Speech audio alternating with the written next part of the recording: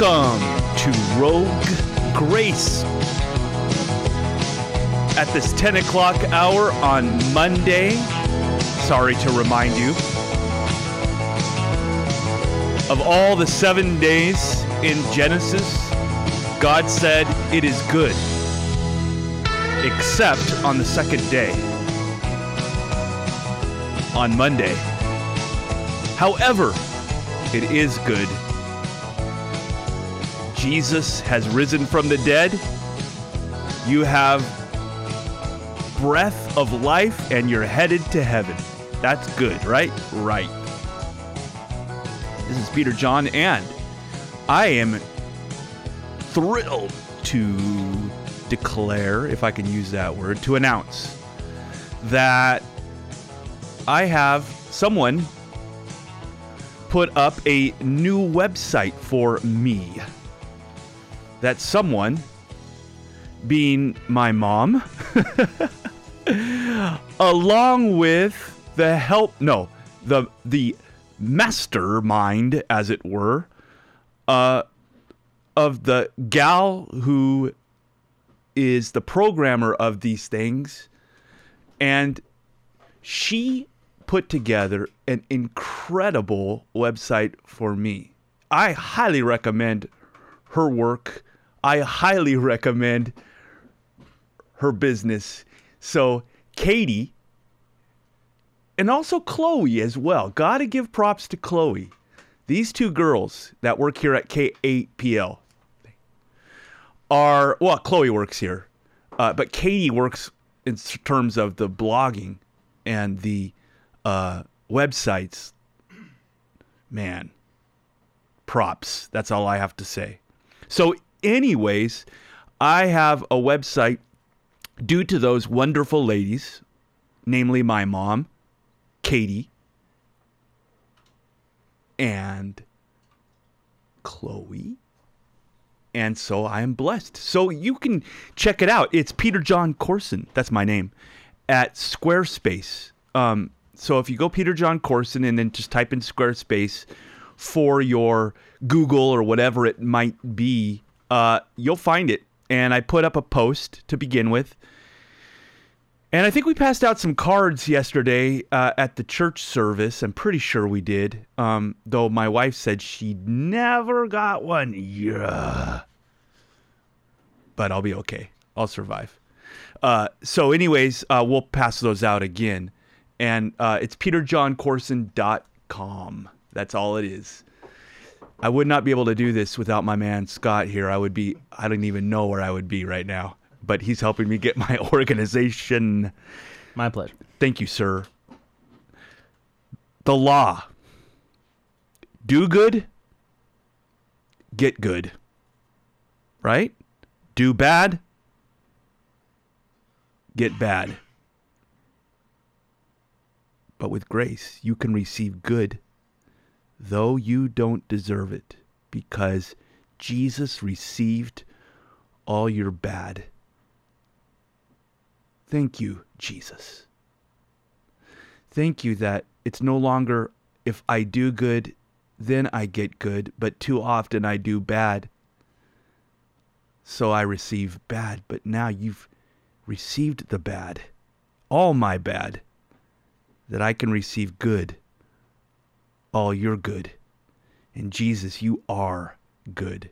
The law, the first miracle under Moses, the lawgiver. He turns water to blood, resulting in death, right? Grace. Jesus turning water into wine, resulting in life and celebration. Thank you, Jesus, that it doesn't go from glory to gory like it does under the law, but glory to greater glory, water into wine, under the law. On the day of Pentecost, when the law was given, you know this, 3,000 people died around Mount Sinai due to their depravity. But under grace, on the day of Pentecost, There wasn't the law. There was the Spirit, and 3,000 were saved around Mount Zion, right? I'm glad I'm no longer under the law. I would be in big judgment trouble. My soul right now is being freed up yet again, remembering the day of Pentecost now is not the law, but the law of spirit and life. The law kills, but the Spirit gives life. So this morning, I want to encourage you to move mountains. By that I mean, literally, you move from the mountain to another mountain, from Sinai to Zion. Because those established on Mount Sinai are always being shaken. The earth quakes, but those on Mount Sinai will be shaken, but those on Mount Zion, Hebrews says, it will never be shaken. Why? Because under the law, Mount Sinai, your works, those are under the microscope. They're magnified, making you introspective, but now under grace. When the Spirit moved on the day of Pentecost, they spoke of the wonderful works of God. Let me tell you, what a relief it is not to have to tell you on the radio all my wonderful works. I'd have to make a lot of stuff up. Or I'd have to justify a lot of actions or whatever, propaganda. What a relief that I get to stay on the air for this hour and talk about the work of God through Jesus Christ. And in case you don't know how great that work is, here's Johnny Cash to remind us.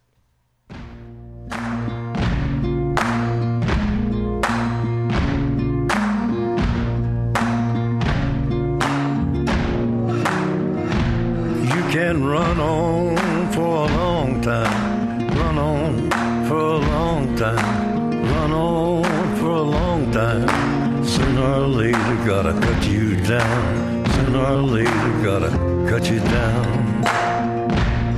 Go tell that long-tongued liar, go and tell that midnight rider, tell the rambler, the gambler, the backbiter, tell him that God's gonna cut him down, tell him that God's gonna cut him down. Well, my goodness gracious, let me tell you the news. My head's been wet with the midnight dew. I've been down on bended knee, talking to the man from Galilee. He spoke to me with a voice so sweet, I thought I heard the shuffle of angels sweet. He called my name and my heart stood still when he said, John, go do my will. Go tell that long-tongued liar, go and tell that midnight rider, tell the rambler, the gambler, the backbiter, tell him that God's gonna cut him down, tell him that God's gonna cut him down. You can run on for a long time, run on for a long time, run on for a long time. Sooner or later gotta cut you down, sooner or later gotta cut you down. Well, you may throw your rock, hide your hand, working in the dark against your fellow man. But as sure as God made black and white, what's done in the dark will be brought to the light. You can run on for a long time, run on for a long time, run on for a long time. Sooner or later gotta cut you down, sooner or later gotta cut you down. Go tell that long-tongued liar, go and tell that midnight rider, tell the rambler, the gambler, the backbiter, tell him that God's gonna cut you down, tell him that God's gonna cut you down, tell him that God's gonna cut you down. All right, the man in black, Johnny Cash. I'm glad that because now I'm in Christ, he was cut down, so I won't be by God. But you need to be in Jesus Christ. I know that you would say amen to that statement, right? You know, in the Old Testament, we read about the land of Canaan, right? But God changes the term from my land, not my lanta, my land, to my rest. And Paul, the writer of Hebrews, whoever that might have been, and the New Testament, they completely focus in on that fact that the land is now the rest of God, that the promised land is now in the New Testament the rest of God. So, again, the promised land of the New Testament for the Christian is the rest of God. So look at now, keeping that in mind, the food that they were craving, that they had in Egypt when they wanted to go back up under slavery, up under Pharaoh. What they want, what were they listing? Garlic, cucumber, right? Leek, whatever that is. But we do know that all three of those things, you have to stoop down to the ground. It was back-breaking work to obtain all this food from the ground in Egypt that they were listing: garlic, leek, cucumber. But then we read, right? You know this. The inventory of the food in the promised land. It wasn't down on the ground. It wasn't garlic, leek, and cucumber. What do we read? It was figs and pomegranates. They were things that were growing on the trees, not on the ground. You don't have to stoop and break your back. I love that comparison. I need that comparison every single day, starting with today. You know why?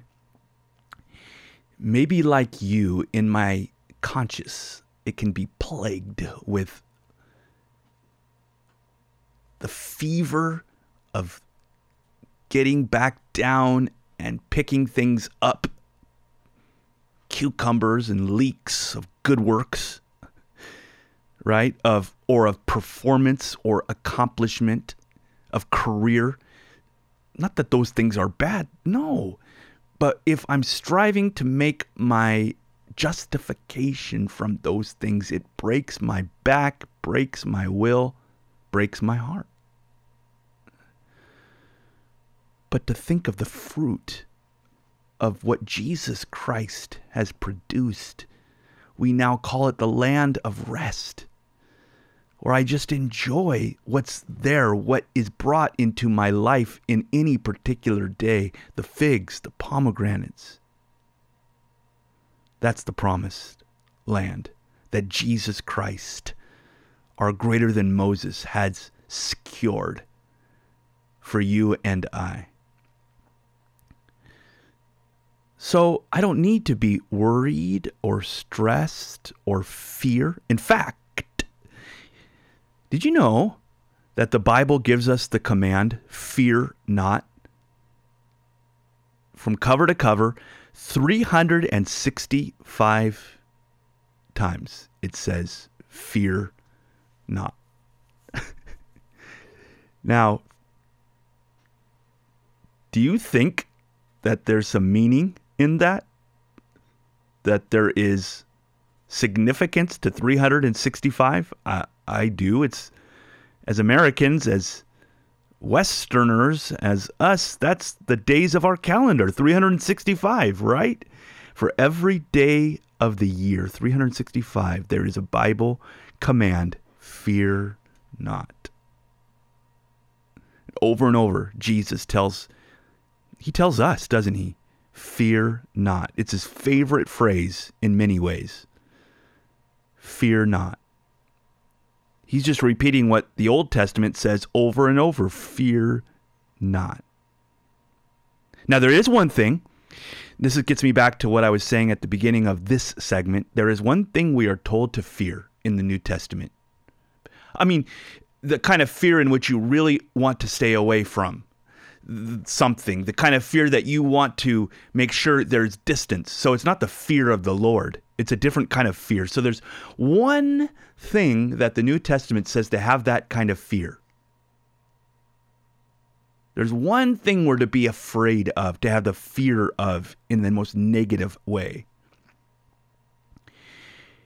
Fear you are not in the rest of the Lord. Fear that you are not restful, at peace, in His peace. Be afraid of that. Don't be afraid of these other things the Bible says, whether it's health, love, money, kids, things that we are often afraid of. Be afraid of this one thing, that you are not in the rest of God. After all, the people of Israel did not enter in that promised land because initially they did not believe that the work was finished, did they? That was why they didn't enter into the rest. They did not believe it is finished. They thought there's work to do. There's enemies to overcome. There's things that we have to accomplish, and it's just too much. Wow, that hits home so often. Oh man, there's work to do. There's enemies to overcome. There's things I need to accomplish. That's not the rest of God. And I fail to enter into the promised land, which is the rest of God. On any given day, when I keep those things in my mind, even in any given hour.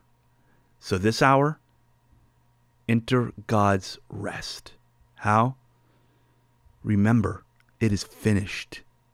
In other words, don't think, I need to do this and I need to do that. Remember, Jesus did it. And so you are in the center of God's will. Relax. See, don't be afraid of anything but failing to enter into the rest of the Lord. So you look at the children of Israel, and you see that journey they were making, they began to lose that rest even before coming to the border. Remember there in Exodus, their first battle after being freed from Egypt. Exodus 18, before the law was even given. And they come into this place called Rephidim, which means resting place. And guess what? In that place of rest comes Amalek. You can be sure that in that place where you're resting, there's going to be an enemy that will send an Amalek, a distraction, a stress, a temptation. You betcha. That word, that name Amalek means worrisome labor. Worried at work, worried at home, worried over bills, worried over finances, worried over career. That's Amalek. And Amalek, the people of Amalek come before the people of Israel and say, essentially, what are you going to do? When are you going to do this? When are you going to do that? They put all of these requirements on them, and it ends up in battle. And it was when Moses was seated, lifting up his hands, that they had victory. Whenever Amalek comes up against you, me too, okay, I'm talking to myself as well, and says, what are you going to do? When are you going to do this? When are you going to do that? When are you going to accomplish the other? Sit before the Lord, lift up your hands like Moses did. Praise his name and say, Lord, it's all yours. And you will enter into the rest of God.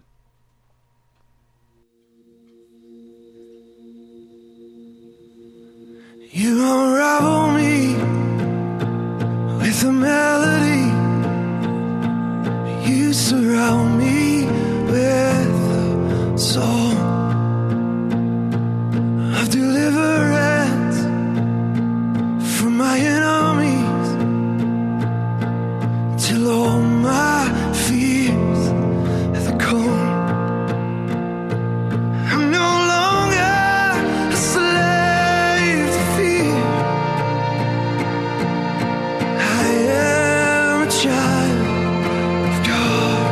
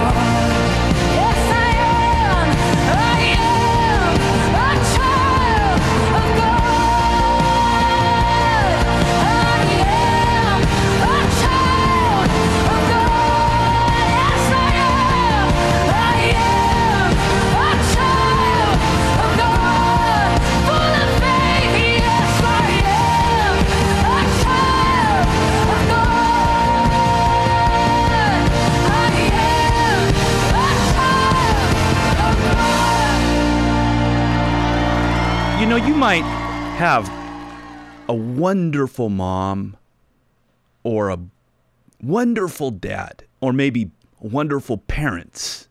I hope you do. It makes a big difference. It does. There's no doubt. But whether you do or do not, I am here to remind us that we have a wonderful Father. Whether you have one parent, two, or none that are good, you have a good Father. You are a child of God. It's good to know that. A couple days ago, my daughter, Sadie, who is an 8th grader at McLaughlin Junior High, please keep her in your prayers. She's at McLaughlin Junior High. I went there. She's doing great. She loves the Lord. I'm going to have to brag. She gets straight A's. Sorry. But it was her birthday the other day, and she had to go to school on her birthday. So she's sitting there in class, and one of her teachers says, "It's somebody's birthday today. Guess whose birthday it is?" On her birthday, he said this. He says, "Guess whose birthday it is? Dr. Seuss." She's like, oh, she's thinking to herself, oh man, Dr. Seuss. So his birthday was being celebrated on hers, or what have you. Poor Sadie. She survived. But to think this, that no matter who you are, your identity is not wrapped up in Dr. Seuss or Dr. Oz or Oprah Winfrey or Donald Trump or Billy Graham. Your entire identity, your birthday is in Jesus Christ. Yours is, as well as mine, equally. That's why once you know this, you are at rest in your spirit, in your soul. You walk out of that identity. Once you know this, you don't have to get more power or prominence to convince anyone or prove yourself, get in the last word. Because you have this place of peace and love that comes out of your rest.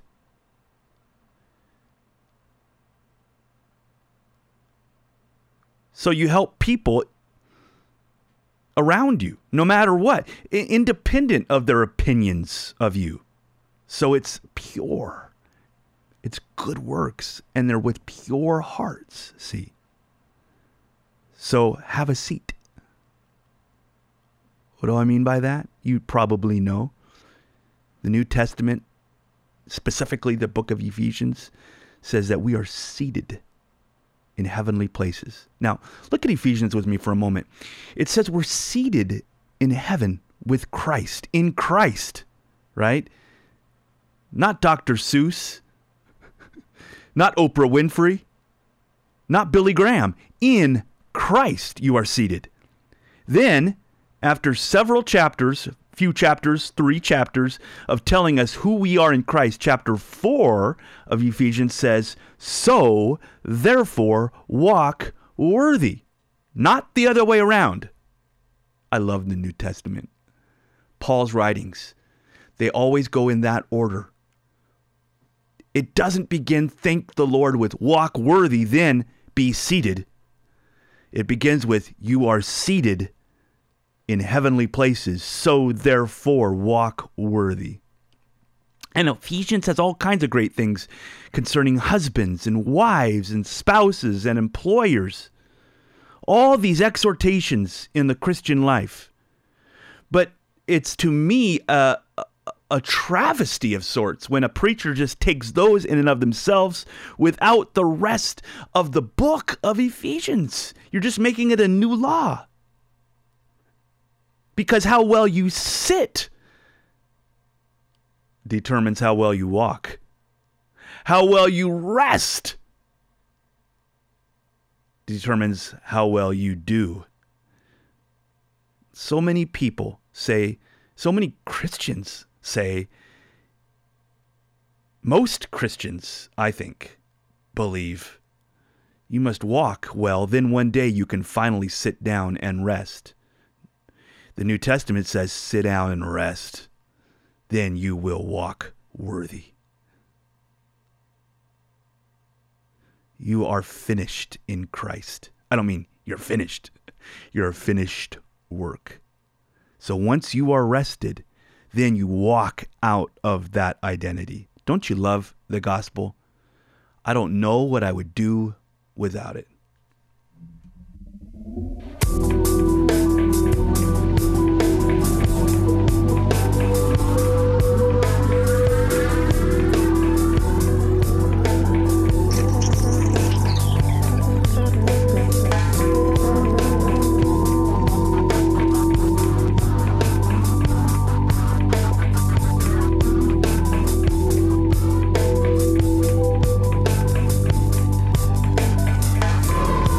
There's a secret I must tell of all the love I've found, and it's hidden in my heart. The day I tore my world apart.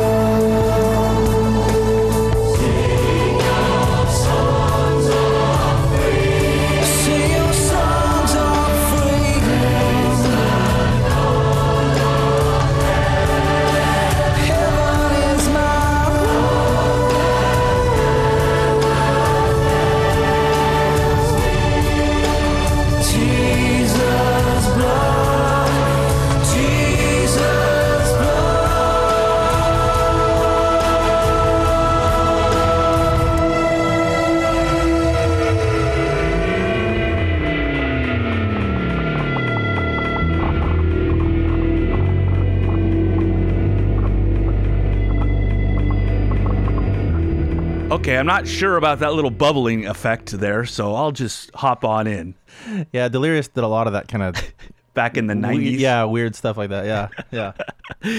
Good song up until then. I want to remind you, due to the help of the wonderful ladies, my mom, thank you, Mom, thank you, Lord, and also due to Chloe and Katie, who work here at K-Apple, or Katie does and Chloe worked getting my new website up and running.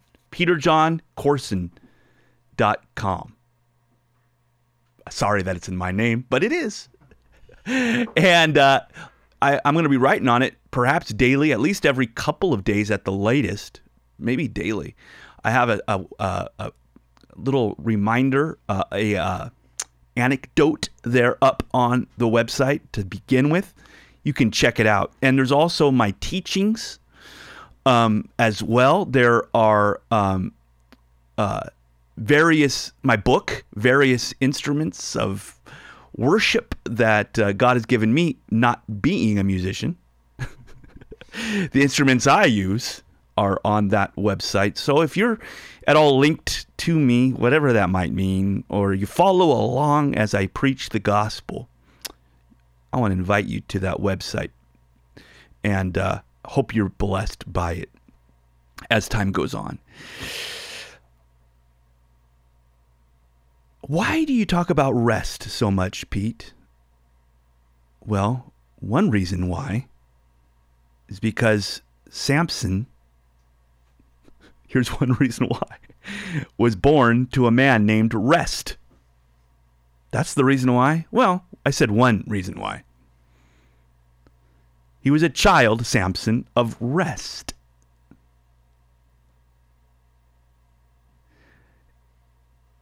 Now, he was a Nazirite, and generally, the laws of the Nazirites was about for 3 months in the law of Moses. How they had to live, what they had to do, what they ate. They wouldn't cut their hair. Moses was to live under the law of the Nazirite his entire life. Living under the law, while there is absolute beauty in the law and perfection, therefore complete blessing in keeping the law, no single doubt about it. Look at what happened to Samson, who had to live under the law, not for 3 months, but his life. Now, let me say, it gave him power as he did that. See, Samson, you know his story, right? He didn't look like a bodybuilder, though. So when he carried the gate on his back, the people didn't say, of course. They didn't say, he's a stud. The people said, this is God when he did that. See, only when the Holy Spirit came upon him did Samson do the exploits that he did. And there, it's beautiful because it says the Holy Spirit clothed him, literally in the Hebrew, attacked him. That's what the Holy Spirit did. Isn't that great language that Judges uses there? The Holy Spirit attacks Samson, so Samson attacks the enemy, the Philistines, and wins. Oh, Holy Spirit, in that sense, go ahead and attack me then, so that I can see victory over my flesh and the enemy. But as you know, with all of these great exploits, Samson had a problem. You know this. And we assume that his problem was lust, and that was a problem, no doubt. But I would like to suggest to your thinking on this segment, when we talk about Samson, that while lust was definitely a problem, the problem behind that, the root of that, was rejection. The lust is the fruit, but there is always a deeper root, I suggest to you.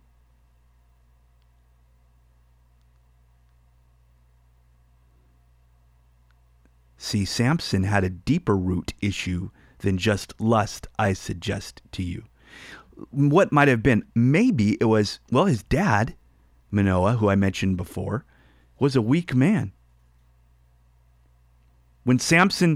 Before Samson was born, when his birth was being announced, and the angel appears to Samson's dad and mom, what does his dad say? His mom worships. His dad says, we're going to die. So he wasn't necessarily a man of great courage, was he? He had to be corrected at that moment. What else might have been an issue for Samson's root problems? Well, he had long hair, didn't he? So maybe in some cases, No one could tell if you're a boy or a girl, and kids are so undiplomatic. When I was in kindergarten, I had long hair. And I don't even know why, but I did. And I walked into the boys' bathroom in kindergarten at Jacksonville Elementary, and the kid told me, "You can't be in here, you're a girl." So I know exactly what Samson was going through. So maybe that was an issue, I don't know. Maybe his dad was an issue, perhaps, as well.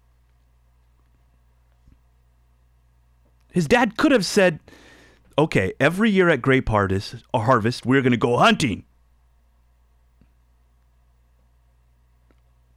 We're going to hunt down deer. We're going to be a man. Make him feel special and privileged. An angel appeared to your mother and I and told us who you are." That may not have happened in Samson's youth. I don't know. Probably not. So perhaps I would suggest this made Samson feel as though all this quote favor that was on him, all this strength, he had something he really didn't want.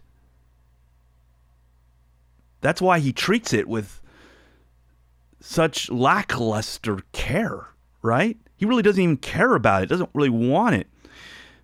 So maybe this lust is what that he had, was the root of that was rejection, wanting to be accepted. And acceptance heals lust. Acceptance, knowing you are accepted, heals lust. Accepted by your wife, yeah. Your husband, sure.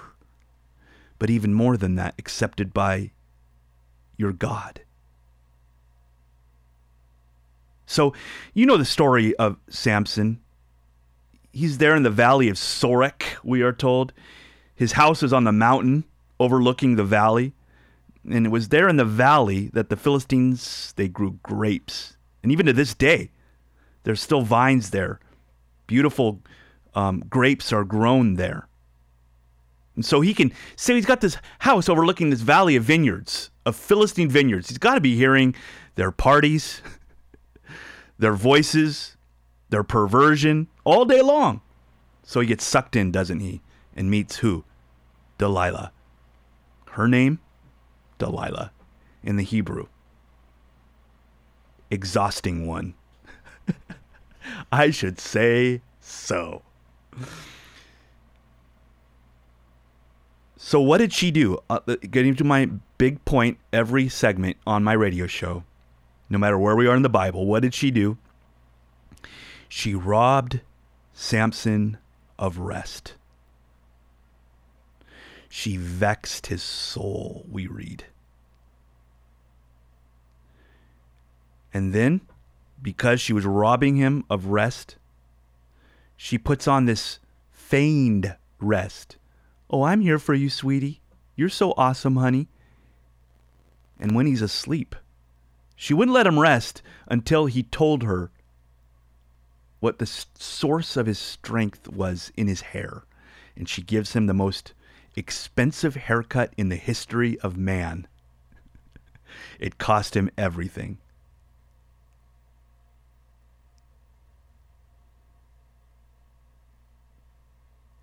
Don't let the devil keep you from resting by telling you, you need to do this, you're not that.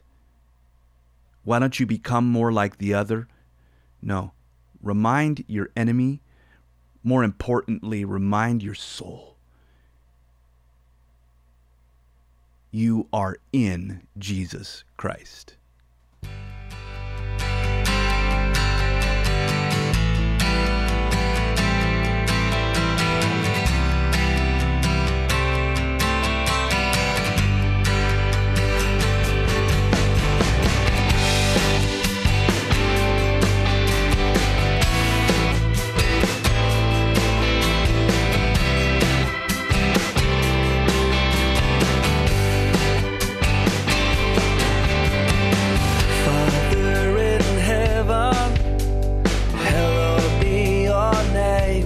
Let your kingdom come and let your will be done. And give us today all that we need, and forgive our sins as we forgive each other. Yours is the kingdom, the power and glory, forever and ever. Amen. Yours is the kingdom, the power and glory, forever and ever. Amen.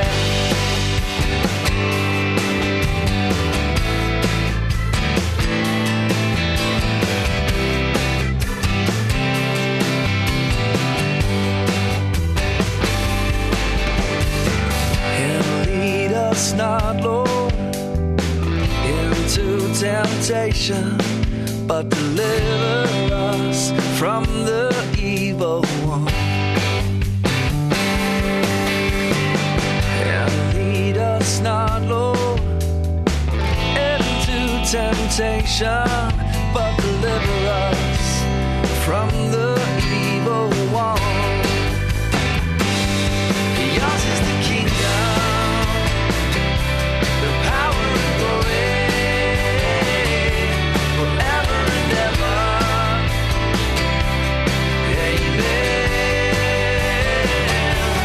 Yours is the kingdom, the power and glory, forever and ever. Amen.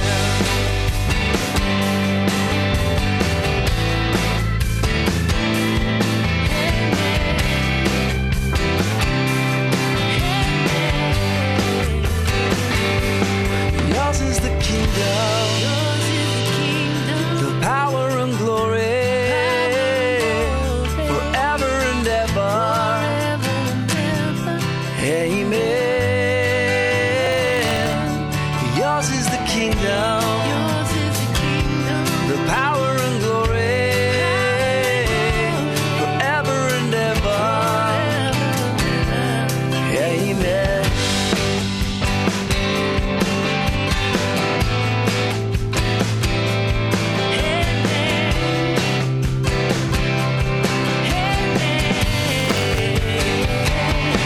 Yours is the kingdom,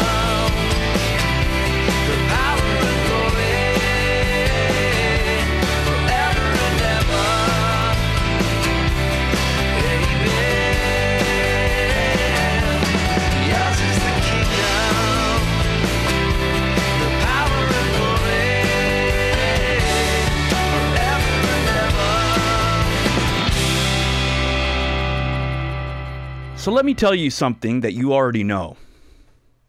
Jesus trusted the Bible, right? Let me put it in perspective. So if you want to count how many times Jesus is quoted in the Gospels, he's quoted around 1,800 times in the four Gospels. So out of those quotes that Jesus is given in the Gospels, 10% or 1 out of every 10 words, 10% of his words, 1 out of every 10 was a direct quote from the Old Testament. So 1 out of 10 words Jesus spoke in the Gospels is directly from the Old Testament, from the Scriptures. Pretty powerful, the Bible is. It changes the world. When you share the Bible with your kids, with your spouse, with your friend, even if you just simply speak it, quote it, you are unleashing, you are giving power. It is the Word of God. It's not your opinion of it, not your interpretation of it, not even close so much as the very Word of God itself. And ultimately, the Word became flesh. It's so inspired that it becomes flesh, but it's also so inspired it existed even before it became flesh. Wow.